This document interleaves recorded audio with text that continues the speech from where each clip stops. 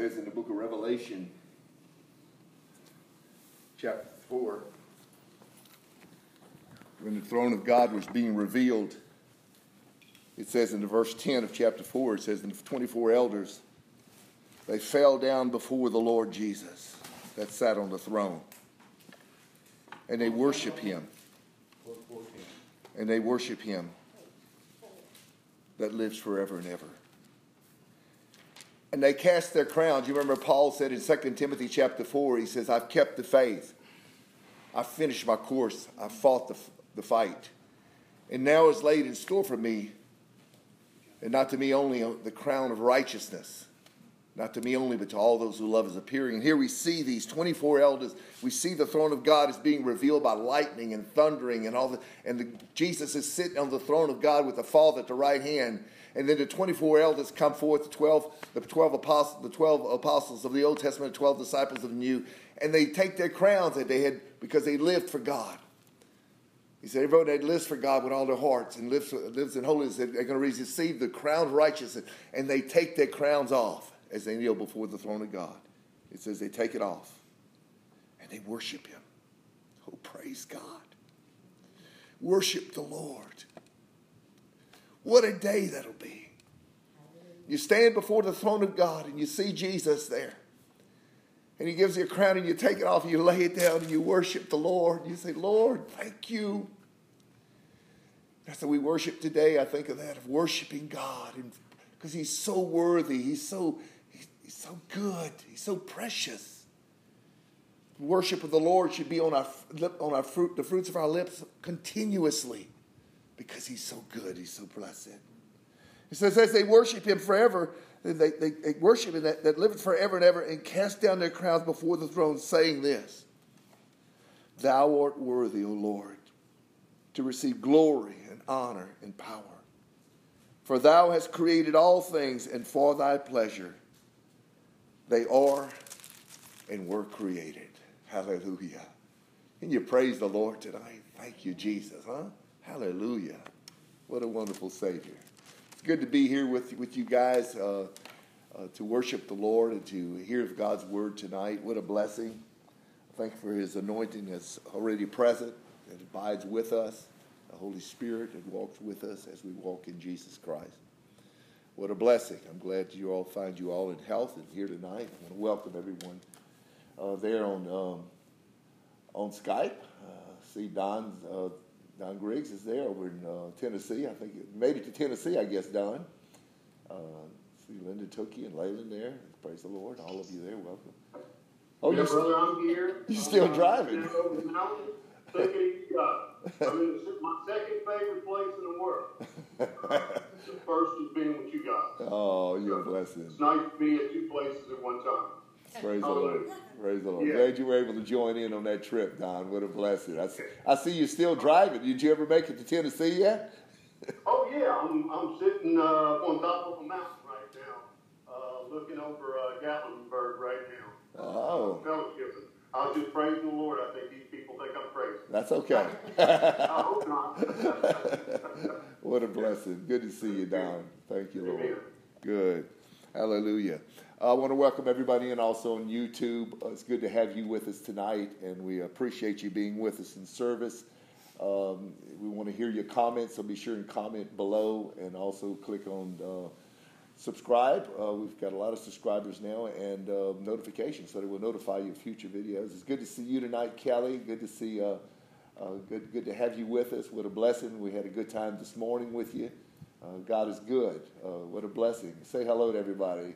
Hello there, brother. Good to see you, Kelly. What a blessing. God bless y'all. Good to see you, brother.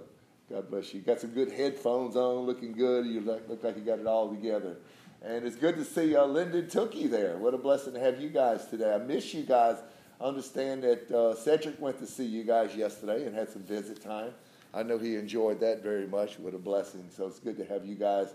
And I saw y'all for a little glimpse this morning, but I think Cedric took you away from us. What a blessing. Huh? Pure Bride. Oh, Pure Bride's with us today. Pure Bride, it's great to have you today. What a blessing you are to us. We do pray for you. I know I pray for you personally every day. I pray for every one of you personally every day. because I want the blessings of God in your life and you to be blessed. And I know I'm so blessed to have you guys as brothers and sisters in Christ, and I so appreciate that and love every one of you. Thank you, Lord. I wonder if as we start today, we want to open up first of all for any needs that anybody may have, whether it's physical or spiritual or a revelation that they have or something they have question of. Anybody have something on their heart? Or how about first of all, any needs today? Anybody have a need in their body or their spirit? Everybody okay? I'm leaving to go to Texas Thursday to see my son, which is a major. I'm super excited, but I also, a safe trip, and I want to be used for His purpose to minister the word. Amen. Unto whoever I encounter, really, but really predominantly my son, ex-wife, and the whole family. So Okay. he's with me. I know he's with me, but just a safe trip, and just kind of acknowledging the rewards. This is not possible for me to do any of this stuff without Him.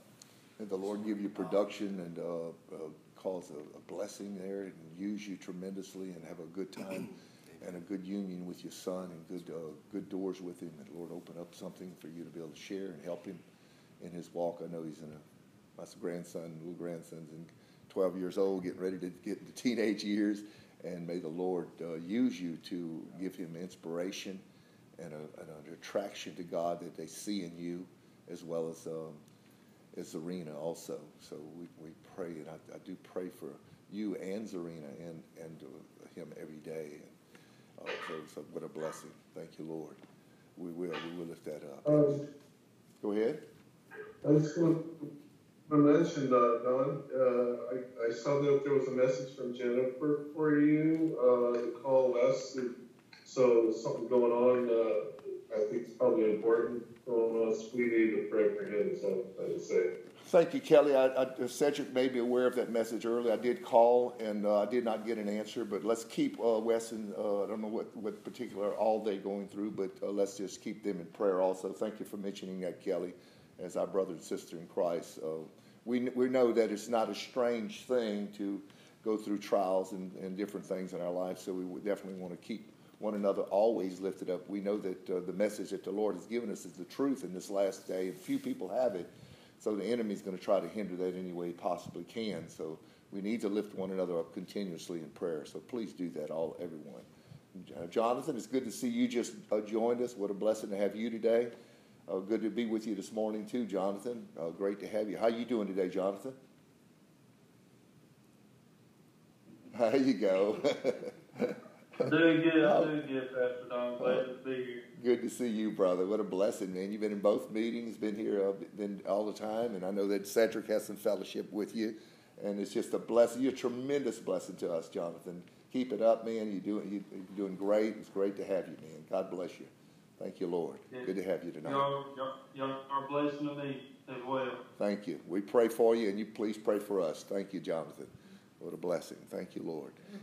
Anybody else, Jill? I want to lift up, and I just lost his name, our friend who has the big hole.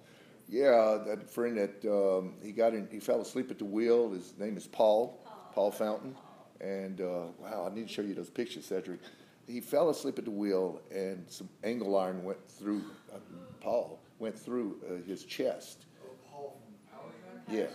And it looked like it hit his heart. It is so close to his heart. He's got a hole that looks like it's that big around right in his chest. He's alive, but we need to lift him up in prayer. Amen. He's physically in pretty bad shape.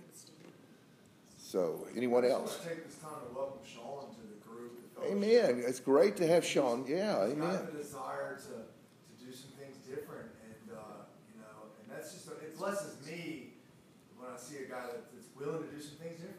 Amen. I encounter so many guys that don't, and so I just want to welcome you, man. And if Yeah. there's anything we can do, I just want to encourage you that this is a different life and that it's life more abundantly, man. It's a real life in God.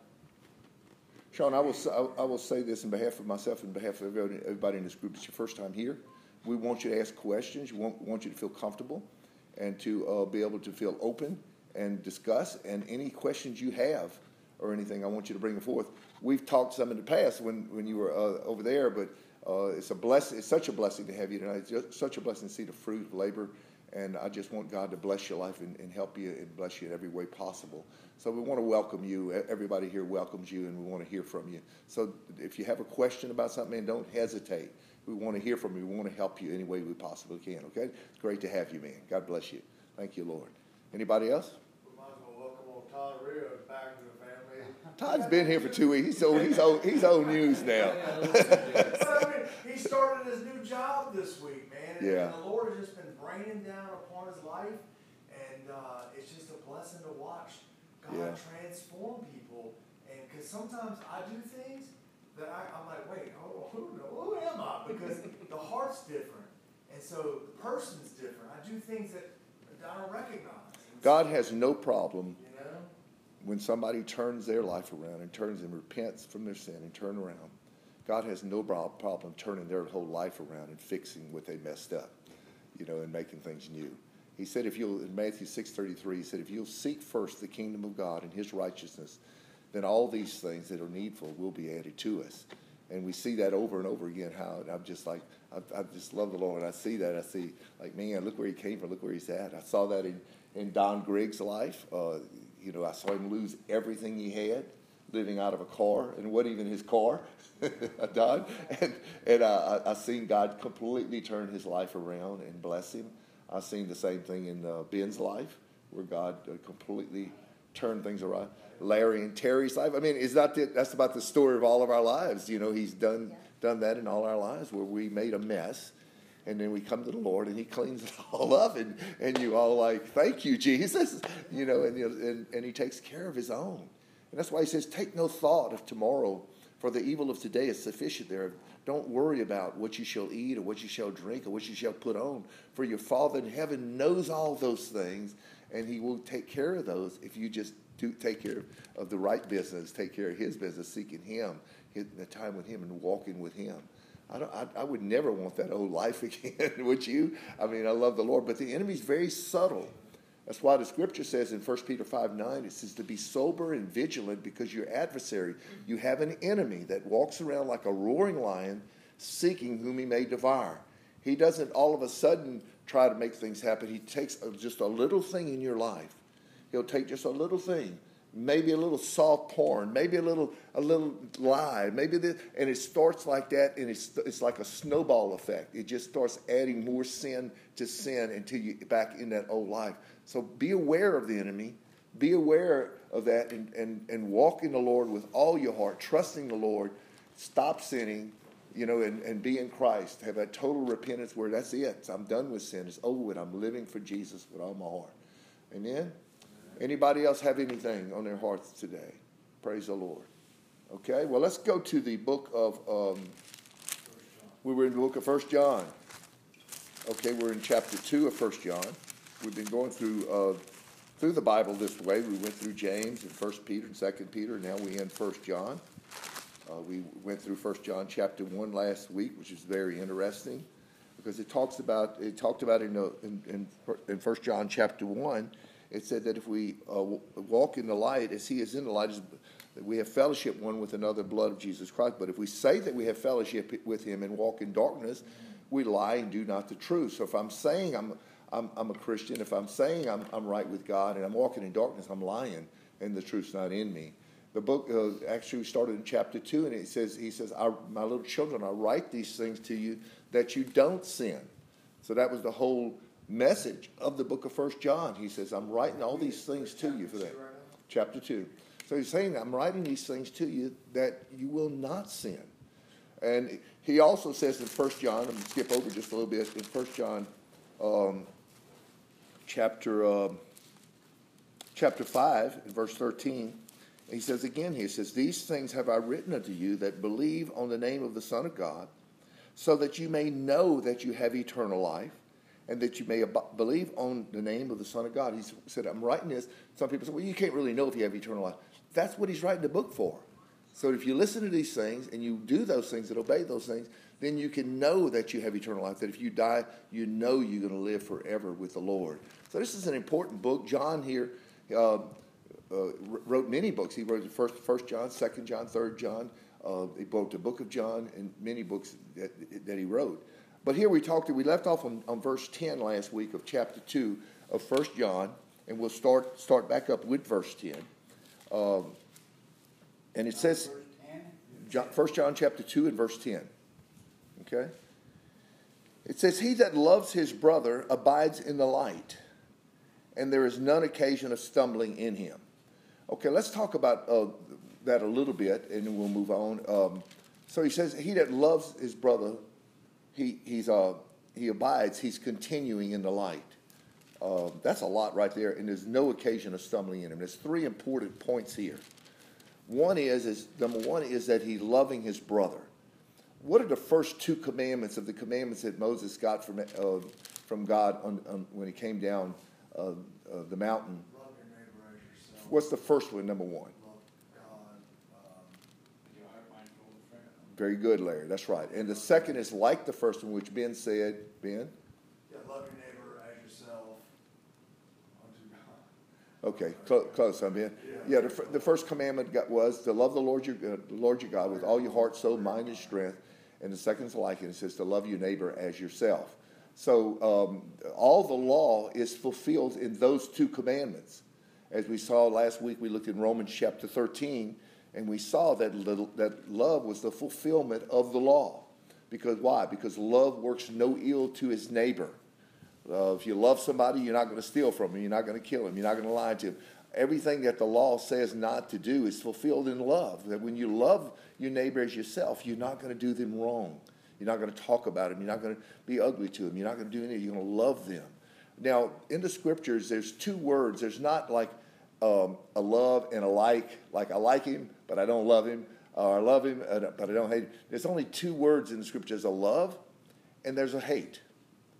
And the difference in those two is if you don't love somebody in the scriptures, you really hate them. Okay? You either love him or you hate him. There's no in between. You've heard people say, well, I like him, but I don't love him. No, that doesn't work. You either love your brother, or you love your sister, you love your neighbor, or you hate them. And here, as a matter of fact, it talks about in 1 John chapter 3 in verse 15. Well, let's start at verse 14 there. It says here, we know that we pass from death to life because we love the brethren. That's how you know you're not living in death anymore.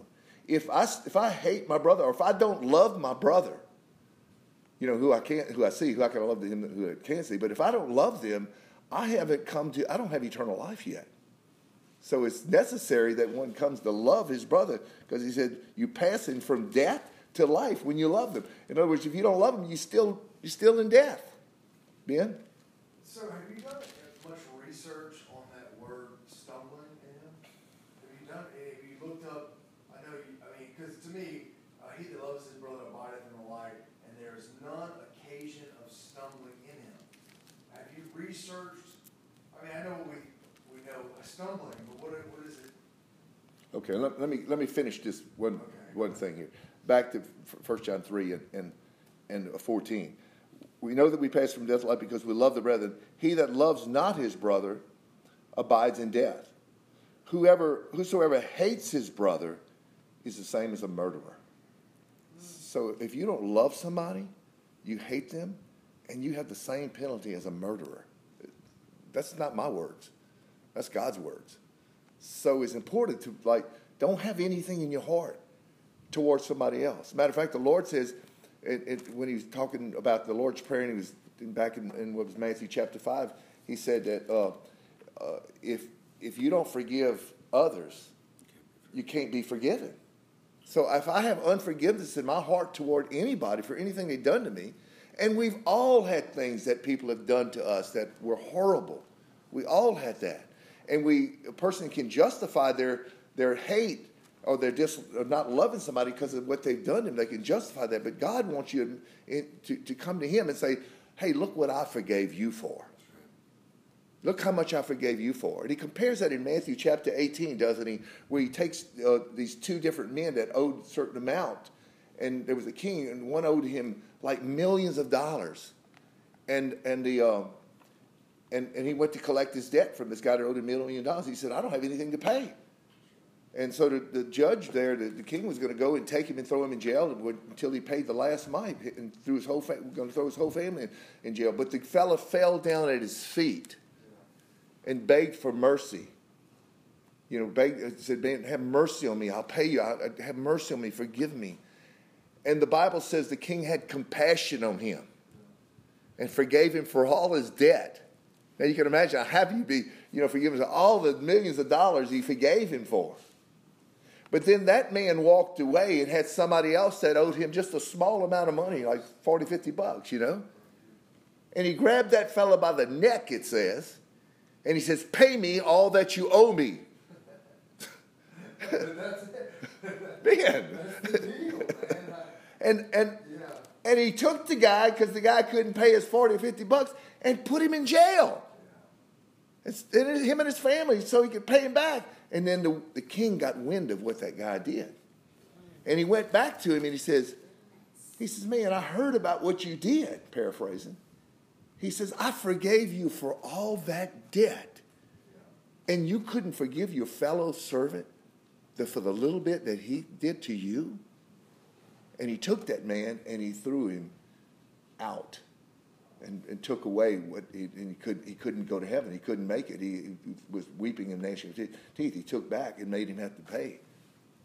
So and that's what that is. The Lord is showing. He says that's a picture of what I have forgiven you for, compared to what you have done and what somebody's done to you. What somebody's done to you, they took something away from you.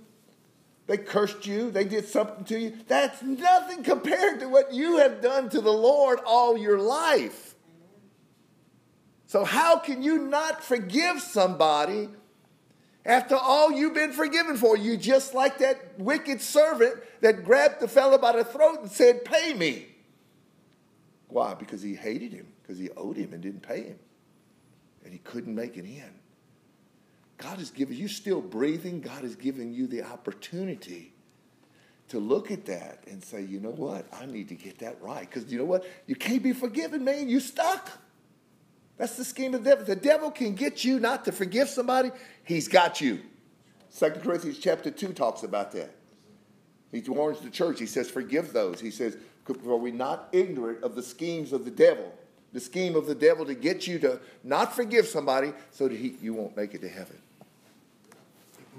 Thank God that God made a way where there's no way. You said something? Yeah, yes, sir. Okay. 2 Peter 1:10. 2 Peter 1:10, he says.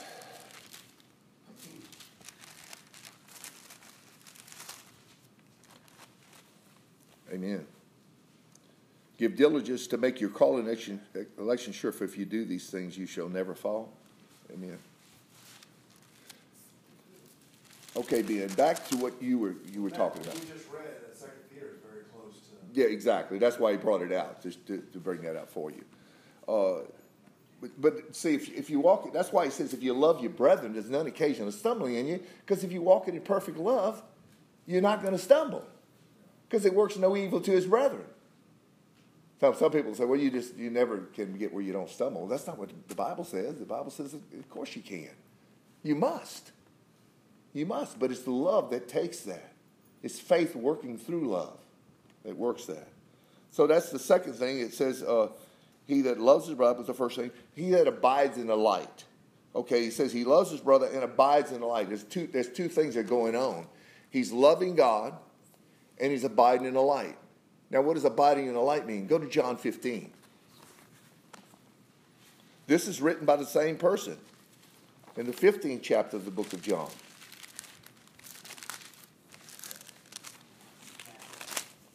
Look what he says. Jesus is speaking. He says, "I am the vine, and you are the branches. Every branch in me that beareth not fruit, he taketh it away. And every branch that beareth fruit, he purges it, that it may bring forth more fruit." God challenged you to bring forth more fruit, to go out and to live that life and share the gospel. But there's a connection there, Todd. The connection is a branch is connected here to the root or the tree. Okay, as long as that branch is connected, it's abiding on the tree, right? But if a big wind comes and a storm comes and it blows through, and I've had trees on my property, and when the wind's coming, a big storm comes, I always go find branches that have broken off the tree on the ground. Now, if I leave those branches on the ground, when they first get on the ground, man, they green, they look healthy, they look good. I mean, they look like they're alive. But after a week or two, I look at them, and the leaves are brown, and they're dead. What happened? That's the picture also, because the wind is compared to the storm. When things come into your life that start coming at you, you must abide in the Lord. Stay close to the Lord. Because if you don't abide with the Lord, what happens? The wind blows and the branch is broken off. And once the branch is broken off, apart from, Jesus said in the same chapter, he says, verse 5, he says, apart from me, you could do nothing. So if you're not connected to the vine, if you don't stay connected, if you're not abiding, then you'll die. You're either dead to sin or you're dead in sin. One of the two. There's no other way. There's many, many ways to go to hell, but there's only one way to make it to heaven. See, and the biggest sin of all, people say, well, that's blaspheming the Holy Spirit. I think the biggest sin of all to do is to do nothing. Don't do anything, because that's the quickest way to get to hell, to do nothing.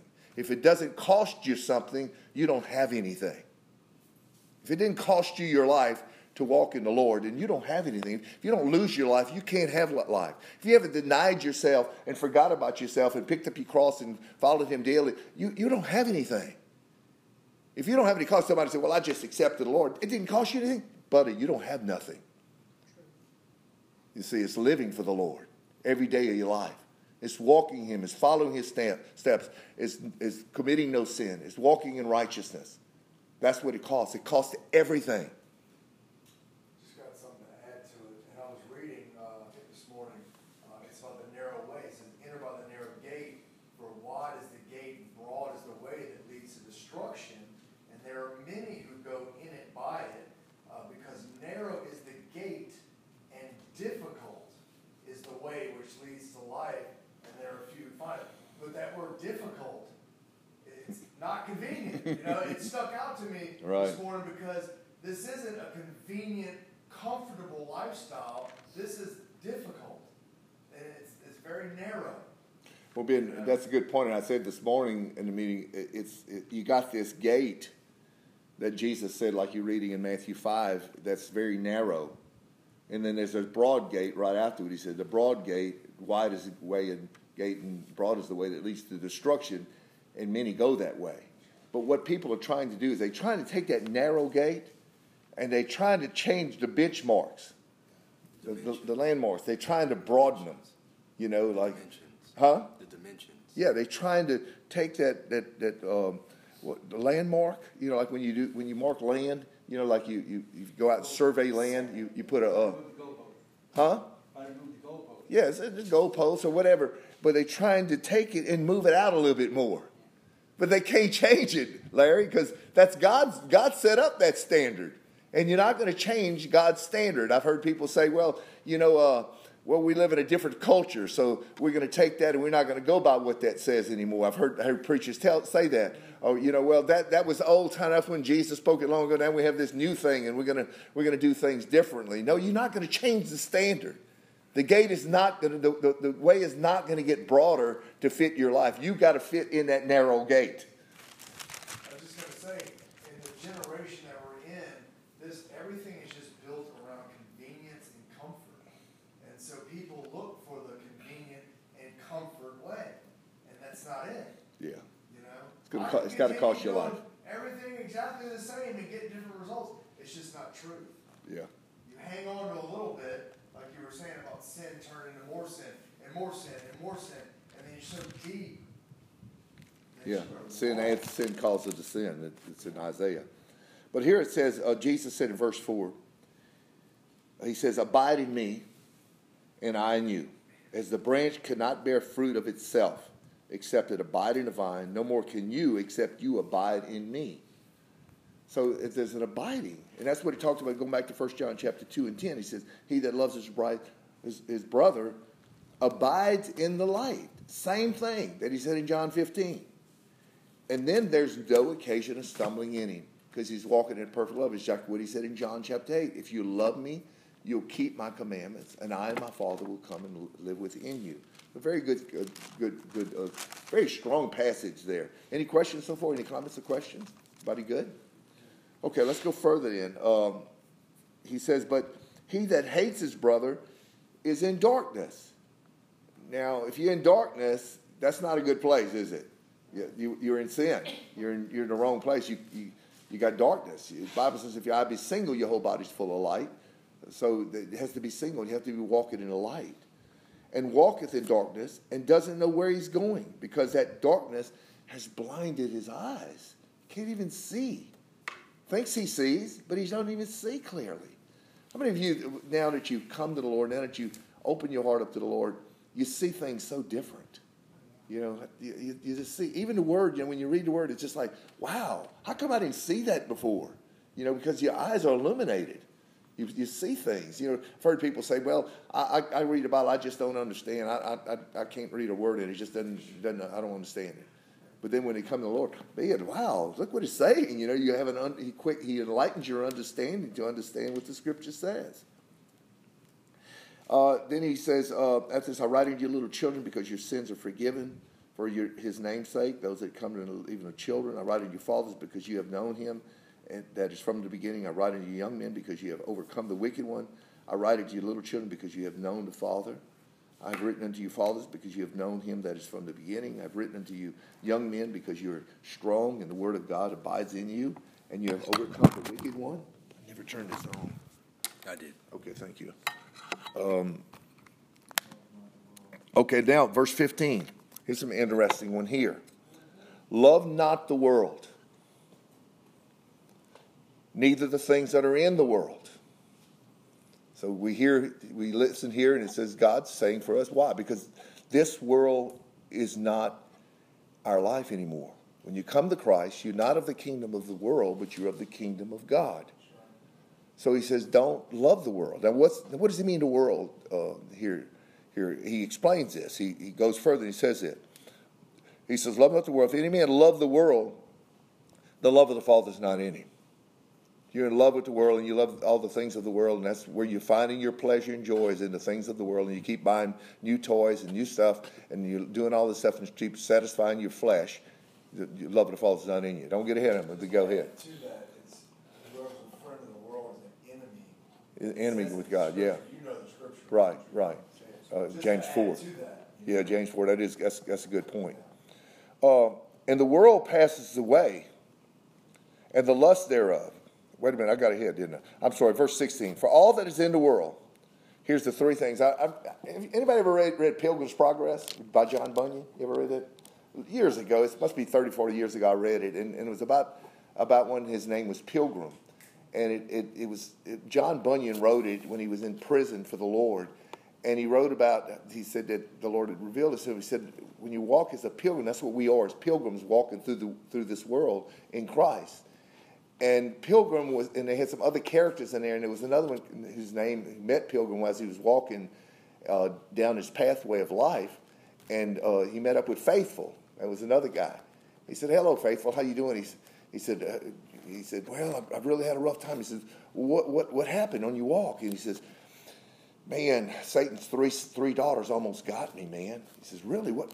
He says, "What happened? What were their names?" He said, "Their names. One of them was lust of the flesh. The other one was lust of the eyes, and the other one was the pride of life." And I'll never forget it because it's like, wow, that's true. He says, "I was walking down the path, but man, those three, they lured me and almost went their way, But God delivered me. And these are the three things that the Lord says is the world that you're not to love, that you stayed away from.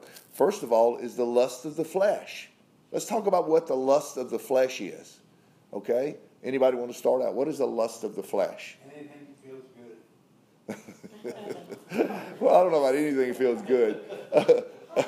Lust means a desire, but a vehement desire of the flesh. Now, maybe the best thing to do to start this out is, what is the flesh? The flesh comes from a Greek word which is sarx, which means the meat that covers the body. the flesh is you, is this. Now this has desires. Your body has desires. Your body, some of the desires are permissible and good by God. Some of the desires go contrary to what God says, and you don't do those things. For instance, let's go to Galatians chapter 5, and let's see what the desires of the flesh are that you prohibited from doing according to the Word of God. Galatians chapter 5 and verse 19. First of all, he says above that, he says, walk in the Spirit, and you will not fulfill the lust of the flesh. Okay? Which means the desires of the flesh. That was the first one, the lust of the flesh, right? First one of the three daughters. It was the lust of the flesh, the lust of the eyes, and the pride of man. So if you walk in the Spirit, you won't fulfill the desires of the flesh. You won't do what the flesh desires. He goes on and he says that the Spirit and the flesh war against each other. The flesh wants something, you know that. You're in a warfare. Sometimes the flesh is wanting something and the Spirit saying no. And it's which one you give into. Some of us, all of us, have given into the flesh in our past, and it cost us greatly, didn't it? There were consequences for some of the things that the flesh would want. For instance, if the flesh wants the drug, to take an illegal drug, and you go ahead and take it, and it leads to another and deeper and deeper and deeper. Pretty soon you're stealing to get money to get the drug. Next thing you know, you're in jail for drug addiction. Same thing happens with sexual activity. You get married, whatever, and you end up going on with something else, and you end up with that. There's consequences for fulfilling the lust of the flesh. Now, what are some of the actions of the lust of the flesh? Verse 19 says, now the works of the flesh are manifest, which are these. So here's some of the works of the flesh. Adultery is the work of the flesh. Fornication is a work of the fornication outside of marriage is a work of the flesh.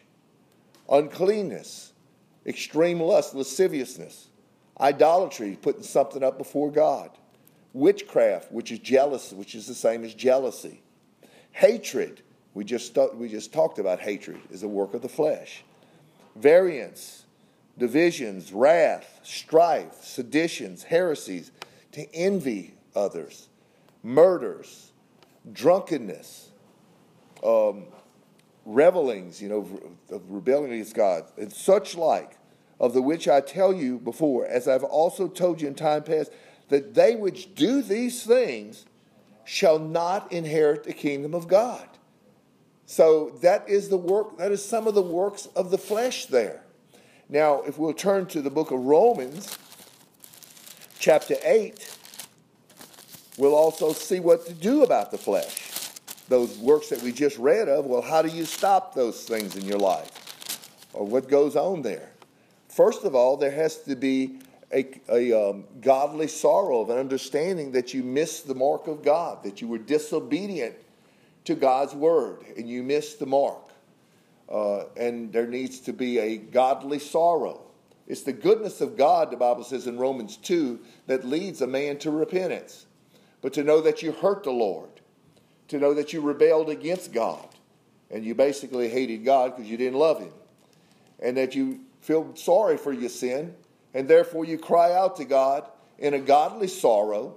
But that godly sorrow is not just an apology. A lot of people like to think, well, that's just an apology. No, a godly sorrow to the extent that it causes a change to take place in your life, called repentance. Repentance is where you've walked in one direction, you decided, no, I'm not going to do that anymore. For instance, a person say he was a smoker, and he decides, what, smoking's bad for me, we see all that, and he repents of smoking. That means he quit smoking. He changed his mind, I'm not going to smoke anymore. That would be repentance. So if any sin, whether it was any of these that are listed in the works of the flesh, he turns from that. Then once repentance takes place, then it brings forth salvation. Now, is it salvation forever? It's only salvation forever if you continue to walk in those things and don't go back to the old way. Now, in Romans chapter 8, it talks about the flesh somewhat and the spirit. It says, in verse 6, it says, for to be carnally or fleshly minded is death. So to sit there and think about things that may come to your mind, I'm going to give you a for instance. The scripture says in Matthew chapter 5, he says, it's been told that if you commit adultery, you won't inherit the kingdom. He says, but if a man looks upon a woman to lust upon her in his heart, he's committed adultery already with that woman. That was a lust of what? A lust of the flesh. He gave into that. The Bible says in James chapter 1, it says that that when a man is tempted, he's drawn away of his own what? Lust. That's lust of the flesh. Then when lust has conceived, it brings forth sin. Then when sin is conceived, it brings forth death. That's right. That's right. So then he's abiding in death. He's no good. For the Bible says in Romans 6:23, for the wages of sin is death. Now we have here in Romans chapter 8, it says here, for to be fleshly minded is death, but to be spiritually minded is life and peace. We talk about that a lot, guys, about keeping your mind on things that will edify and keep your mind spiritual.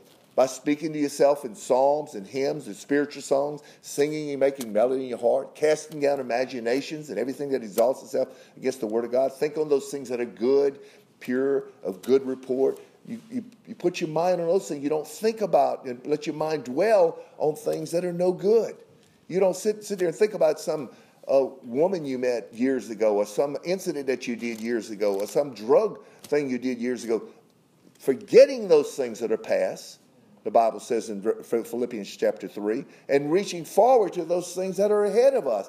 To be spiritually minded, he said, is life and peace. But to be fleshly minded is death, he says. Why?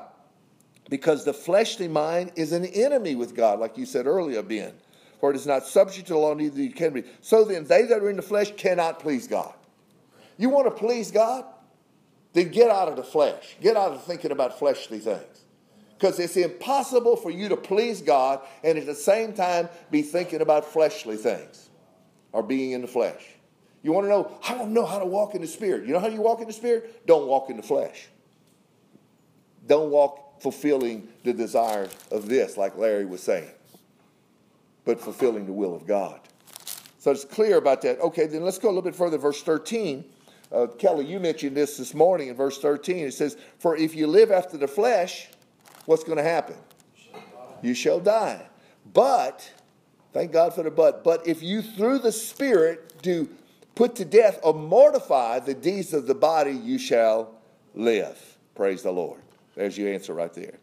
Okay, let's go back to 1 John chapter 2. That was the lust of the flesh. What was the next one that he brought up here that was part of the world? The lust of the flesh, the lust of the eyes. Okay, let's talk about the eyes a little bit here.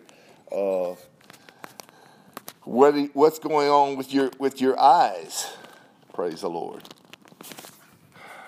Scripture says, if your eye be single, your whole body's full of light.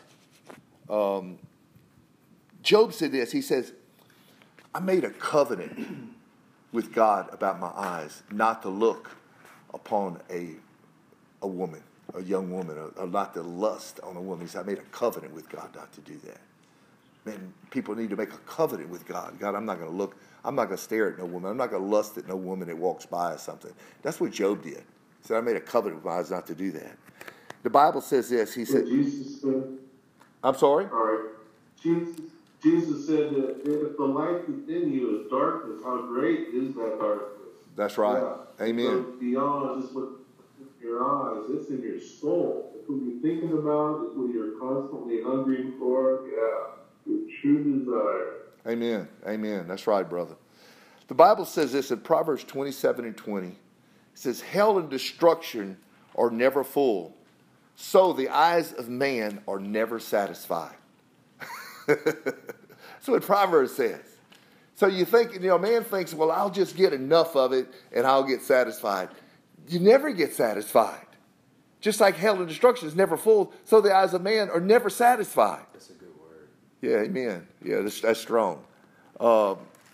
Luke says in Luke chapter 6, he says, if the blind, meaning if you're blind because you're walking after the flesh, lead the blind, what happens? They both fall in a ditch, right? But it says, if you got problems with your eye, the Bible says, thou hypocrite, first take the beam out of your own eye so that you can help your brother remove the mote from his. It doesn't say to leave it in and, just not judge anybody, just don't say anything to anybody. No, it says remove that beam that's in your eye. Remove that thing that's in your eye. Get away from that. So it's like we talked about earlier in Matthew 5, if you're having problems there, like Jesus said, if a man lusts on a woman, he's already committed adultery with her. He says, therefore, pluck out your eye. For it's better to go to heaven with one eye than go to hell with two. And that doesn't mean like sometimes if he takes it, maybe you need to just pluck the whole thing out. But what he's talking about there, if you go into places or you're looking at things that cause you to stumble and go in that direction, pornography, or going to certain places where maybe women are half-dressed or something like that, and it's causing you to stumble, get away from that. Get away from that computer. Don't go to those sites. Don't let you get rid of your computer. Do whatever it takes to get that. That's what he's talking about when he says, if your right arm offend you, cut that off. Cut that part of your life off that's causing you to stumble and go back. Because he said it's better to go to heaven with one arm than go to hell with two. So cut that part of your life out, is what he's saying, that would cause that lust of the eye. Praise the Lord. 1 Peter, go to 1 Peter while we're here, chapter 2. This is a good scripture here also. Well, they're all good, but I mean, I like this scripture. It says chapter 2, verse 11. 1 Peter? Yeah.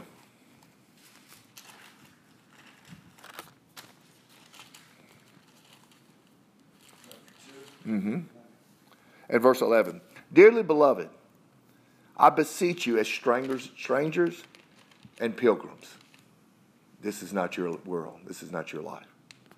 Abstain from fleshly lusts which war against your soul. Do you know that fleshly lust wars against your soul? So why in the world would you want to entertain anything that would only cause you to lust? Because what you're doing is you're creating a battle against your soul. You're looking at that stuff, going in that direction, you're creating a battle up inside of you. You're creating a turmoil. Don't feed it that. You are what you feed it. If you feed the flesh, you're feeding it into sin and you're causing a battle up in there, turmoil. That's why he said the flesh and the spirit war against each other. But if you walk in the spirit, you won't fulfill the lust of the flesh. Don't give any room for the devil. Don't give any place to the devil. Put those things out of your life. And do away with that. Amen? Okay, the third one. The lust of the flesh, the lust of the eyes, and what else? The pride of life. Pride. Proverbs chapter 6 says there's 6 things that the Lord hates. Yea, 7. The number one thing that he puts on the list is a proud look. God hates proud. As a matter of fact, the Bible says in James 4:9, he said, God opposes the proud, but he gives grace to the humble. You want to be opposed by God? God will oppose that proud man, but he gives grace to the humble. In Luke 17:10, it gives a story in Luke 17. It tells about, he says, if you have a servant that works for you, you've got an employee that works for you, and he's out working in the field, you tell that servant, back then that's the way it was, it says, would they tell that servant, well, come in, sit down, let me prepare something for you to eat, and sit down and eat. No, he says, no, the servant would prepare you something to eat, and then when you're done eating, you would tell the servant, go ahead and eat.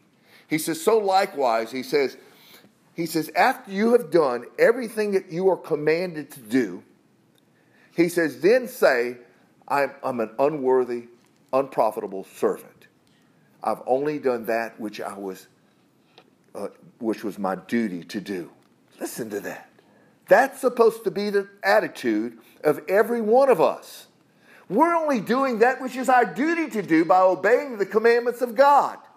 We're not anybody. Paul says in 1 Corinthians chapter 3, he says, one man plants, another man waters, but it's God that gives the increase. He says, am I anything? Is Apollos anything? We're nothing. But it's God who does that. We're unprofitable servants. We're only doing that which is our duty to do. How can any man boast of that? Paul says in Galatians chapter 6, I will never boast of anything except for the cross. And to me, I am crucified to the world, and the world is crucified to me. I will only boast in the cross of Jesus Christ. I want you to turn with me to Daniel chapter 4. Daniel chapter 4.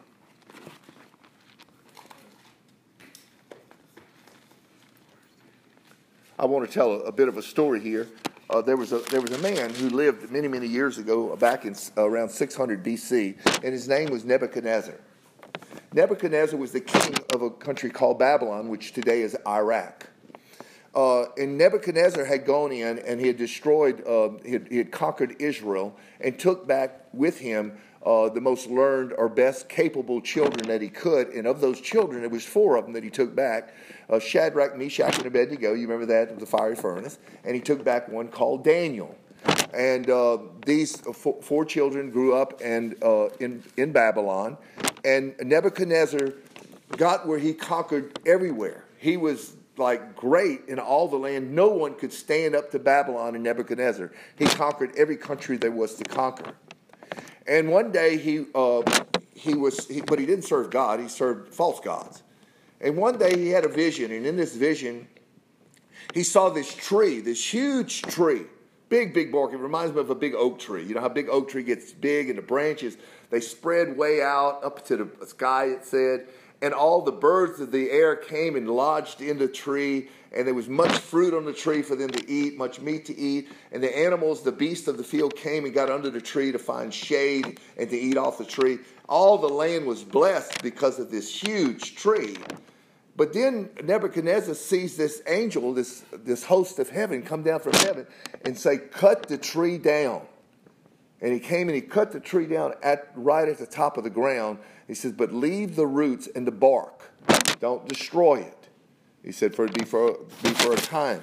So Nebuchadnezzar called in all the astrologers and soothsayers, every magicians, all of them, and he says, listen, I need to know what this means. I've got this dream or this vision, and I don't know what it means.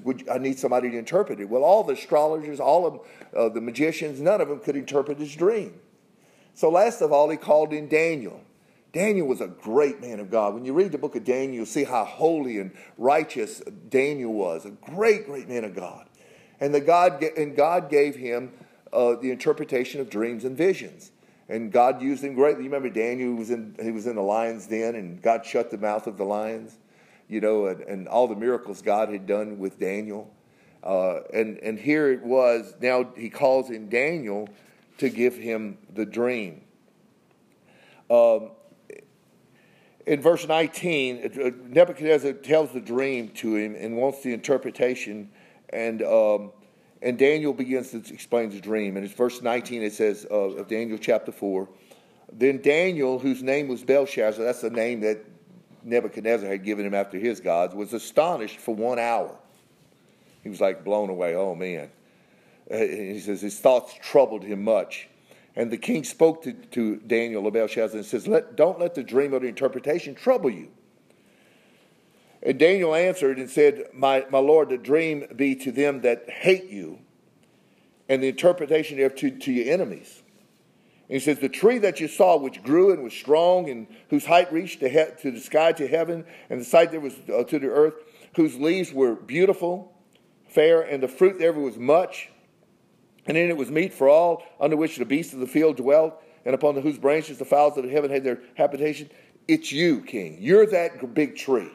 So he's starting to give him the interpretation now, Todd. He's telling him, you're that big tree.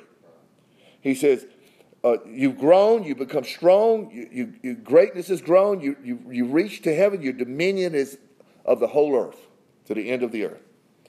And whereas you saw the watcher, king, Nebuchadnezzar, a holy one coming down from heaven, you saw that one come down to heaven, say, cut the tree down and destroy it.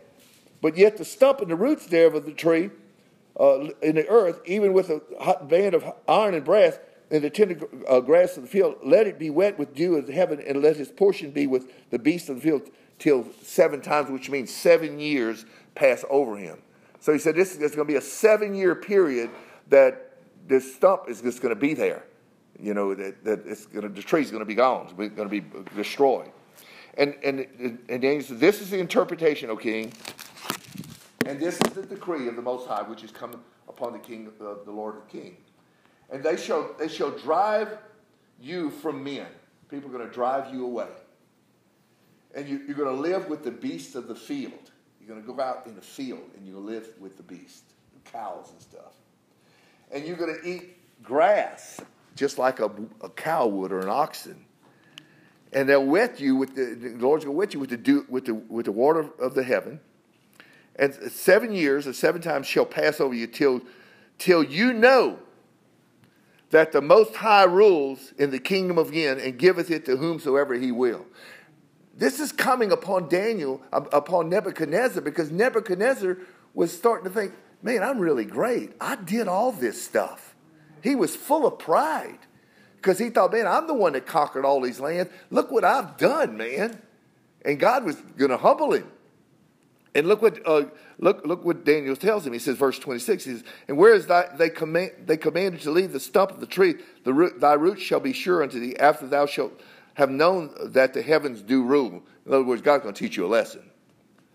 And he says, wherefore, O king, let my counsel, let me give you some counsel, and let it be acceptable to you. Break off your sins. Quit sinning by righteousness. And quit in thine iniquities, you sin, by showing mercy to the poor, if it may be lengthening of thy tranquility. He's saying, listen, I'm going to give you some counsel, King Nebuchadnezzar, so that maybe this won't happen to you. Stop sinning now and start having mercy and forgiveness and love for others. And he says, so that this won't come. He gave counsel to him. And all this came upon the King Nebuchadnezzar. Then at the end of 12 months, he had 12 months God gave him. God is so long-suffering. He gave Nebuchadnezzar 12 months to repent and have a change of heart and ask God to forgive him and move on. But after 12 months, this is what happened in verse 30. The king spake and said this, is not this great Babylon that I have built for the house of the kingdom by the might of my power, for the honor of my majesty? You see what he was doing? It's me. It's all about me. Me. Pride. While the word was yet in his mouth, there came a voice from heaven. Ooh, come on now. The only time I remember a voice coming from heaven in scriptures when they were on the Mount of Transfiguration, and God told John and Peter, he says, this is my son, hear him. Now the voice is coming from heaven again to Nebuchadnezzar, saying, O King Nebuchadnezzar, to thee it is spoken, the kingdom is departed from you. I'm taking it away. Right after that, King Nebuchadnezzar went nuts. He became sort of thinking like an animal. So they put him out in the field with the cows to dwell out there. He was out there so long he started growing feathers on his back, and his nails became like the nails of claws. And he was out there for 7 years, out there. And this was the king. So here he was. Then when 7 years had passed by, it says in verse 32, you'll know that who rules, and he gives it to whoever he will. The same hour was taken, it happened. Now look at verse 34. At the end of those 7 years, I, Nebuchadnezzar, I want you to look at the attitude change, lifted up my eyes to heaven, and my understanding returned to me. I wasn't crazy anymore. And I blessed the Most High. Hallelujah. And I praised and honored him that lives forever and ever, whose dominion is an everlasting dominion, and his kingdom is from generations to generation. And all the inhabitants of the earth are reputed as nothing, including himself. See the attitude change? He had a humbleness there. He was full of pride. Let me tell you something. God doesn't really want to humble you. He gave Nebuchadnezzar 12 months to humble himself. The scripture says, he that exalts himself shall be abased, but he that humbles himself shall be exalted. God wants you to humble yourself. Don't wait for God to humble you, because it's going to be like a Nebuchadnezzar humble. You don't want to have to do that. He wants you to humble yourself. Quit running from God. Quit doing the things to take care of your flesh, the lust of the flesh, the lust of the eyes, and now the pride of life. And humble yourself to the Lord. Say, Lord, I'm nothing. I'm an unprofitable servant. I'm only doing that which is my duty to do. I'm serving you, God. Nebuchadnezzar got the revelation, but it took him 7 years being out there like an animal in the field, and he lost his understanding. But look at the last thing that Nebuchadnezzar said on the last verse of this chapter 4. Look what he says. He says, now I, Nebuchadnezzar, praise and extol and honor the King of heaven. He got it 12 months. That's not bad. I mean, That's why I know Dan can, quite a few of us here could probably relate. Until I lost my life, I ran Nebuchadnezzar. He was conquering everything. He still wasn't happy. Right. He wanted more and more and more and more. That's right, Todd. Until he truly lost his life to Christ. Yeah. That's Until right. then, he was unhappy. Then he had to write understanding, didn't he? He had to write understanding. Look what he said. All those works are truth, and all his wage judgments.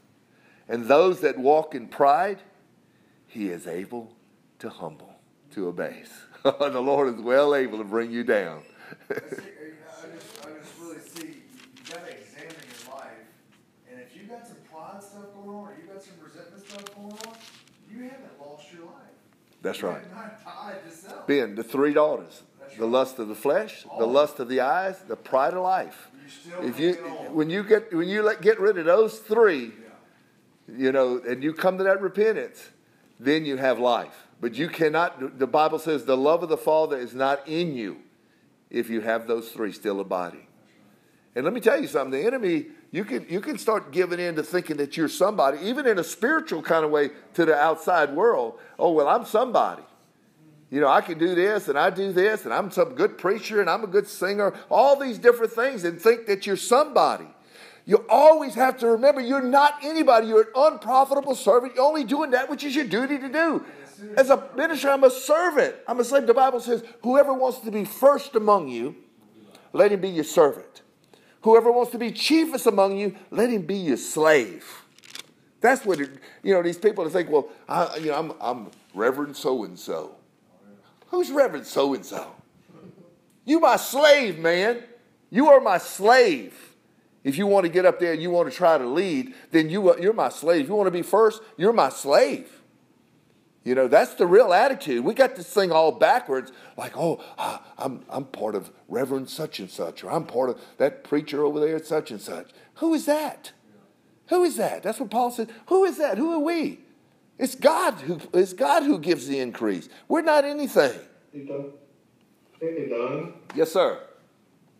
I'm going to add a little bit right there, a little testimony for everybody. Not too many people there know who I am or what I'm true, and this is good. Okay, Kelly. This has to do with the music. This has to do with the music and the desire and the fame and the fortune and all of that I got so caught up with over the years.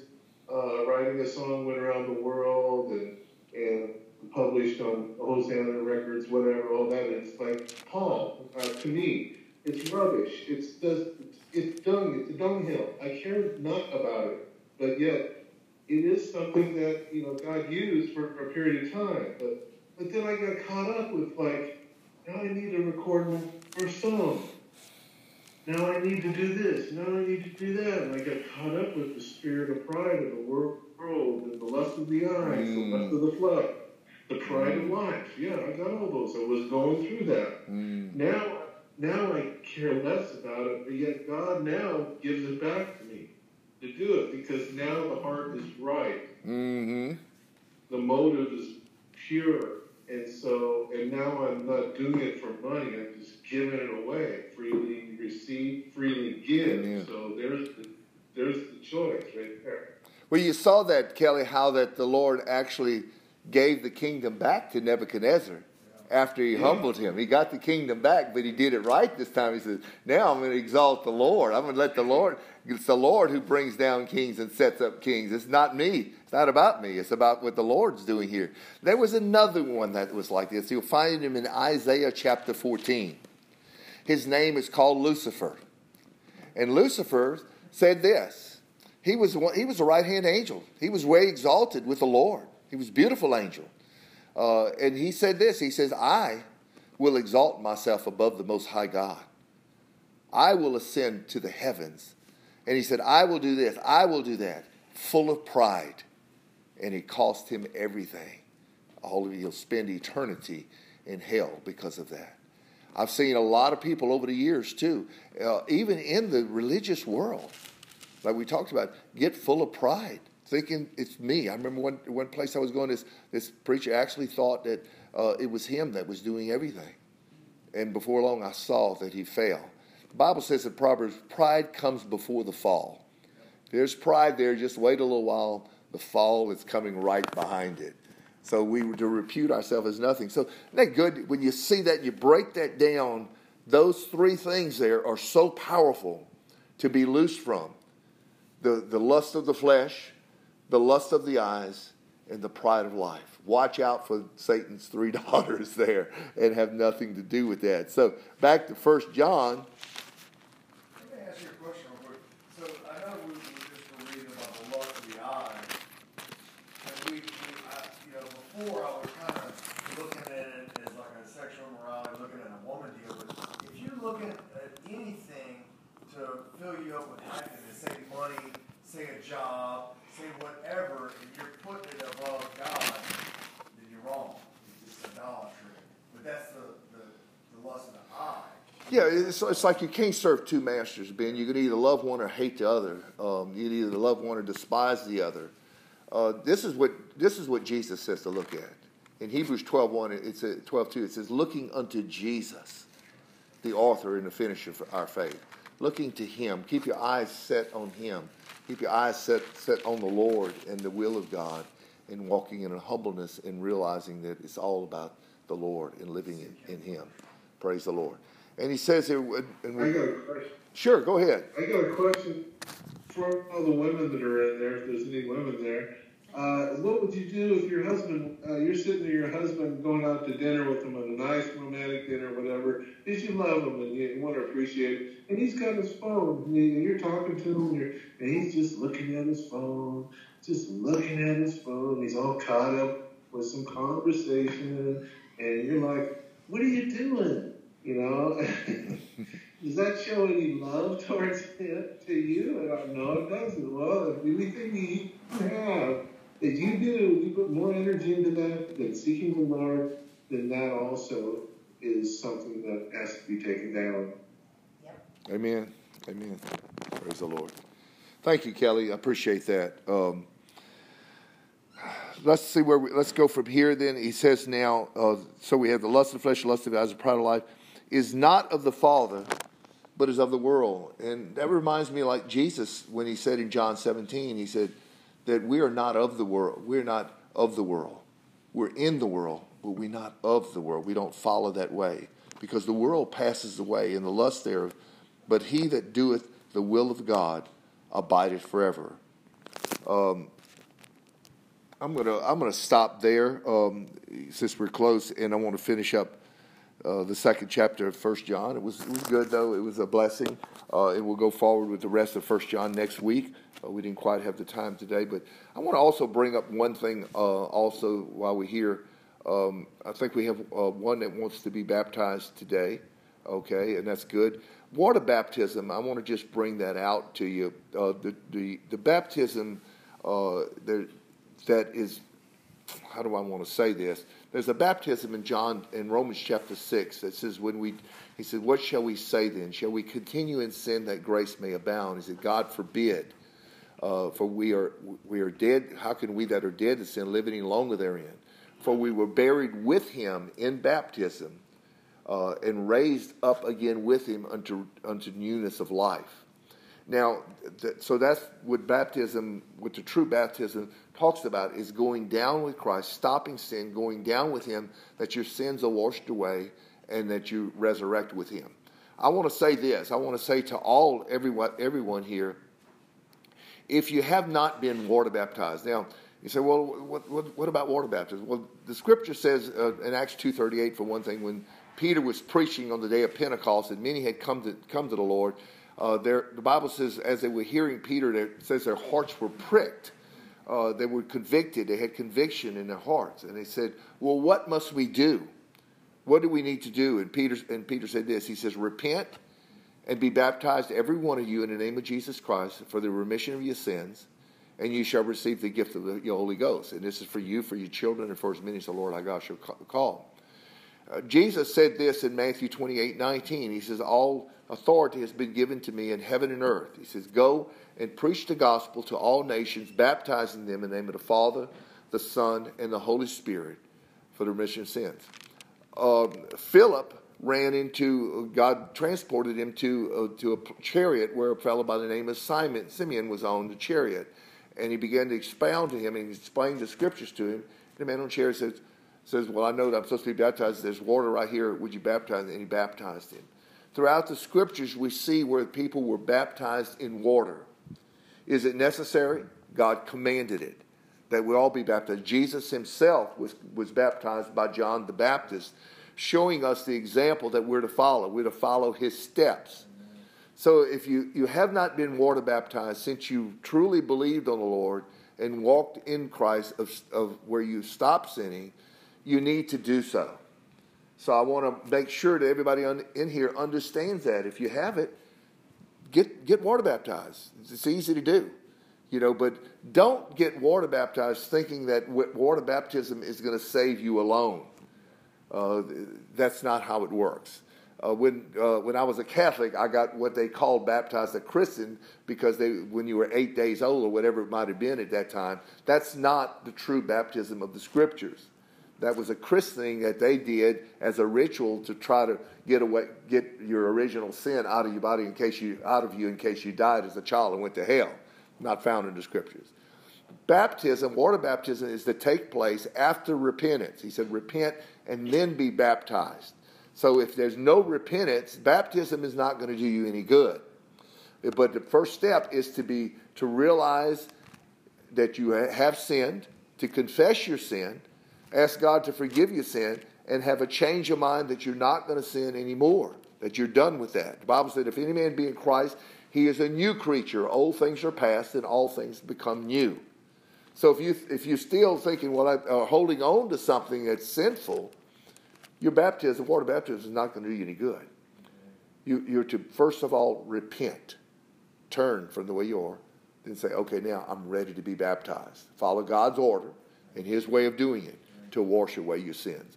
So I think that some of you may need to think that over, or may want to do it tonight, or may do it next time. Let me know, and we'll water baptize you. We have you're going to be baptized tonight. We're going to baptize him in a little while. If anybody wants to join in, you're welcome to, or let me know in next service or whenever. We'll do that. So I want to encourage you to do that. Why? Because we want to be obedient to the Word of God in everything that he says. The Word of God is the authority in our life. So we obey God, not what we think or what we don't think or the culture or what anybody else thinks. It doesn't matter.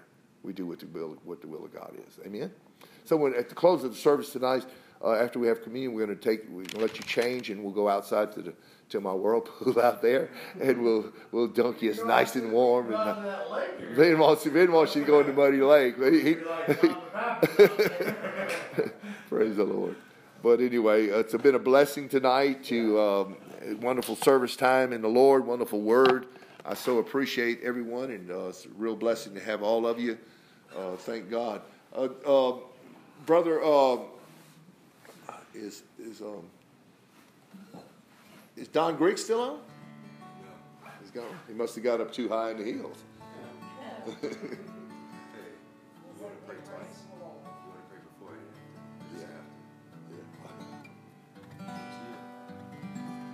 Hey, Joel, good to see you tonight, brother. I just seen you up there. Good to have you. God is so good.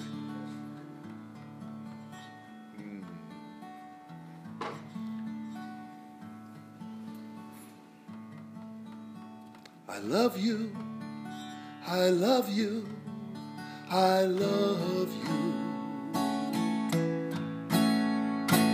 You're the rose of Sharon to me. I love you. I love you. I love you.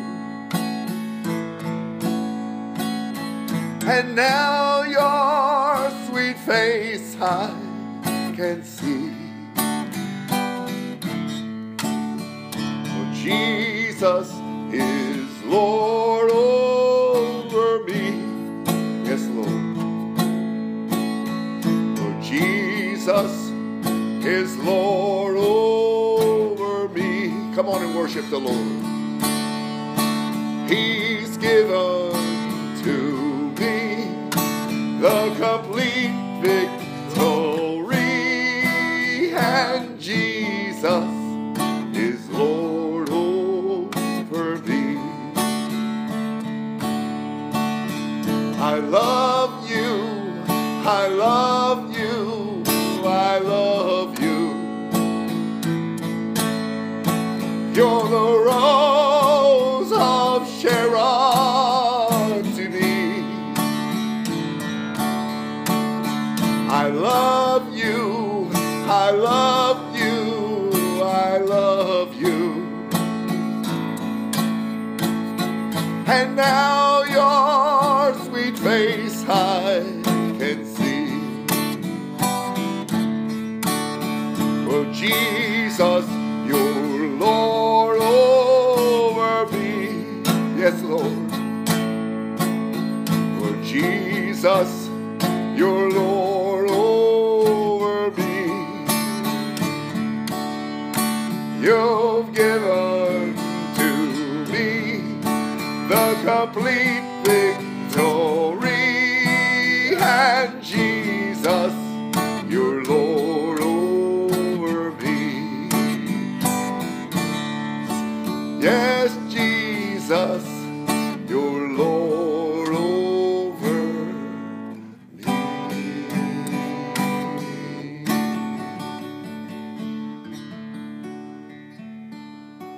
Thank you, Lord. Father, we love you, Lord.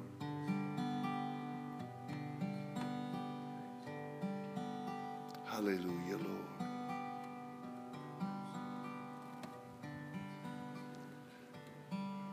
Tookie, could I ask you to have prayer right now, my brother? Would you mind leading us in prayer?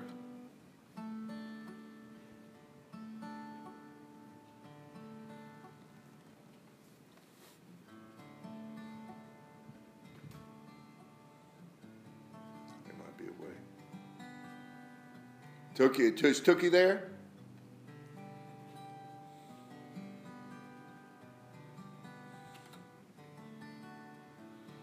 Go ahead. I'm on it. Yeah, come on. You hear me? Yes, sir. I hear you now. Go ahead. All right. Oh, okay. Heavenly Father, we thank you, Lord, for this precious word, Lord. And we give thanks for your wonderful commandments, Lord. Lord, we thank you that you're the one that needs to be exalted. Yes. No one else. That Yes. no one can take your place. And Father, you get all the worship and all the Yes. glory. Yes. And you, Lord, your holy name. In Jesus' name we pray. Amen. Thank you, Lord. Hallelujah. Good prayer, brother. Praise the Lord. Hallelujah. Let's all stand, please. And you guys on Skype or YouTube, would ask that you join with us. If you have some bread, wine, or grape juice, whatever. Excuse me?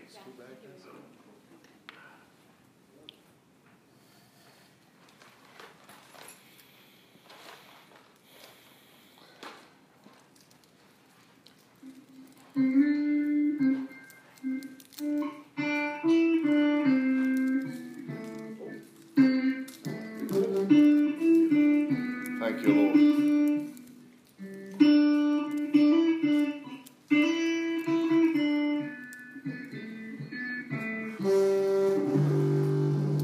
Thank you, Lord.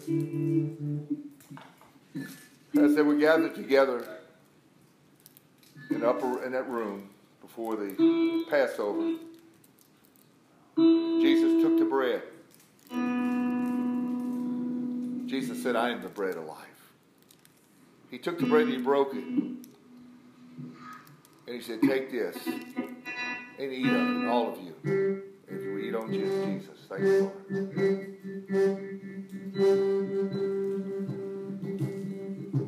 Lord. After they had eaten the bread, he took the cup.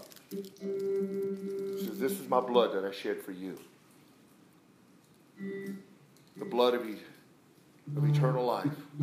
To drink his life. There's life in the blood. He took it and they drank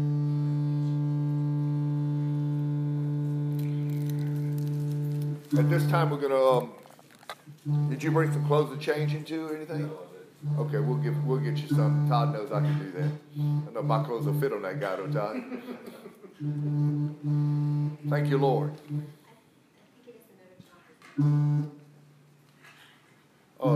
Cedric, go ahead and close us out in prayer again, would you? No,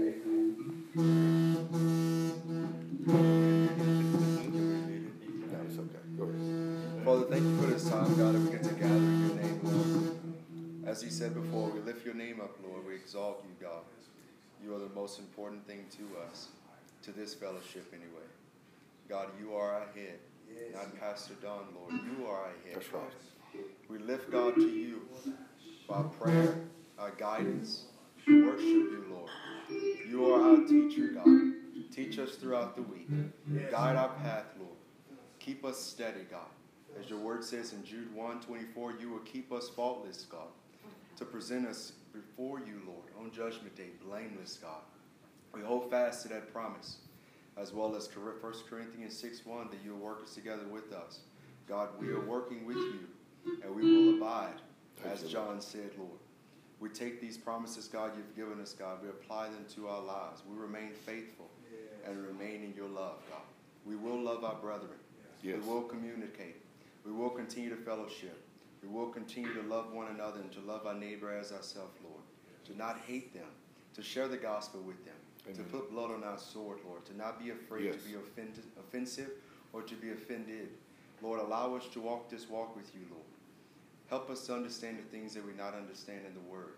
Take the shields off of the eyes of those that can't see. Take the sin away, Lord, that the people are in bondage to. I pray that they would draw nigh to you, God, in James 4, and that you would draw nigh to them. Yes, Lord. Another precious promise, Lord. We hold fast to these. We apply these to your name. We give you glory, honor, and praise, Lord, for you are worthy of it all.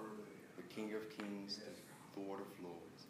Your name is above every name, Lord. We prioritize you, God. Yes, Lord. You are our main. Thank you, Jesus. In your name I pray. Amen. I want to thank everyone for being here tonight. I want to thank all the ones on Skype that was with us. God bless you. Thank you for your comments. I want to thank everyone on YouTube. It's great to have you and be with us in service. And we ask that you press the subscribe button and the notification so that you'll get future services from us. Be sure this week, guys, all of you, to mention one another in prayer, to pray for one another, to support the ministry, to give to those that are poor, and to do the things and bring forth fruit of your life into the Lord and loving one another. God bless you. You have a wonderful week, a wonderful time. We want to hear from you. And thank the Lord for this service and this time together. Have a great night, a great day. Bye-bye. Hello, Mr. Larry. I'm going to get you some clothes, and then we'll do the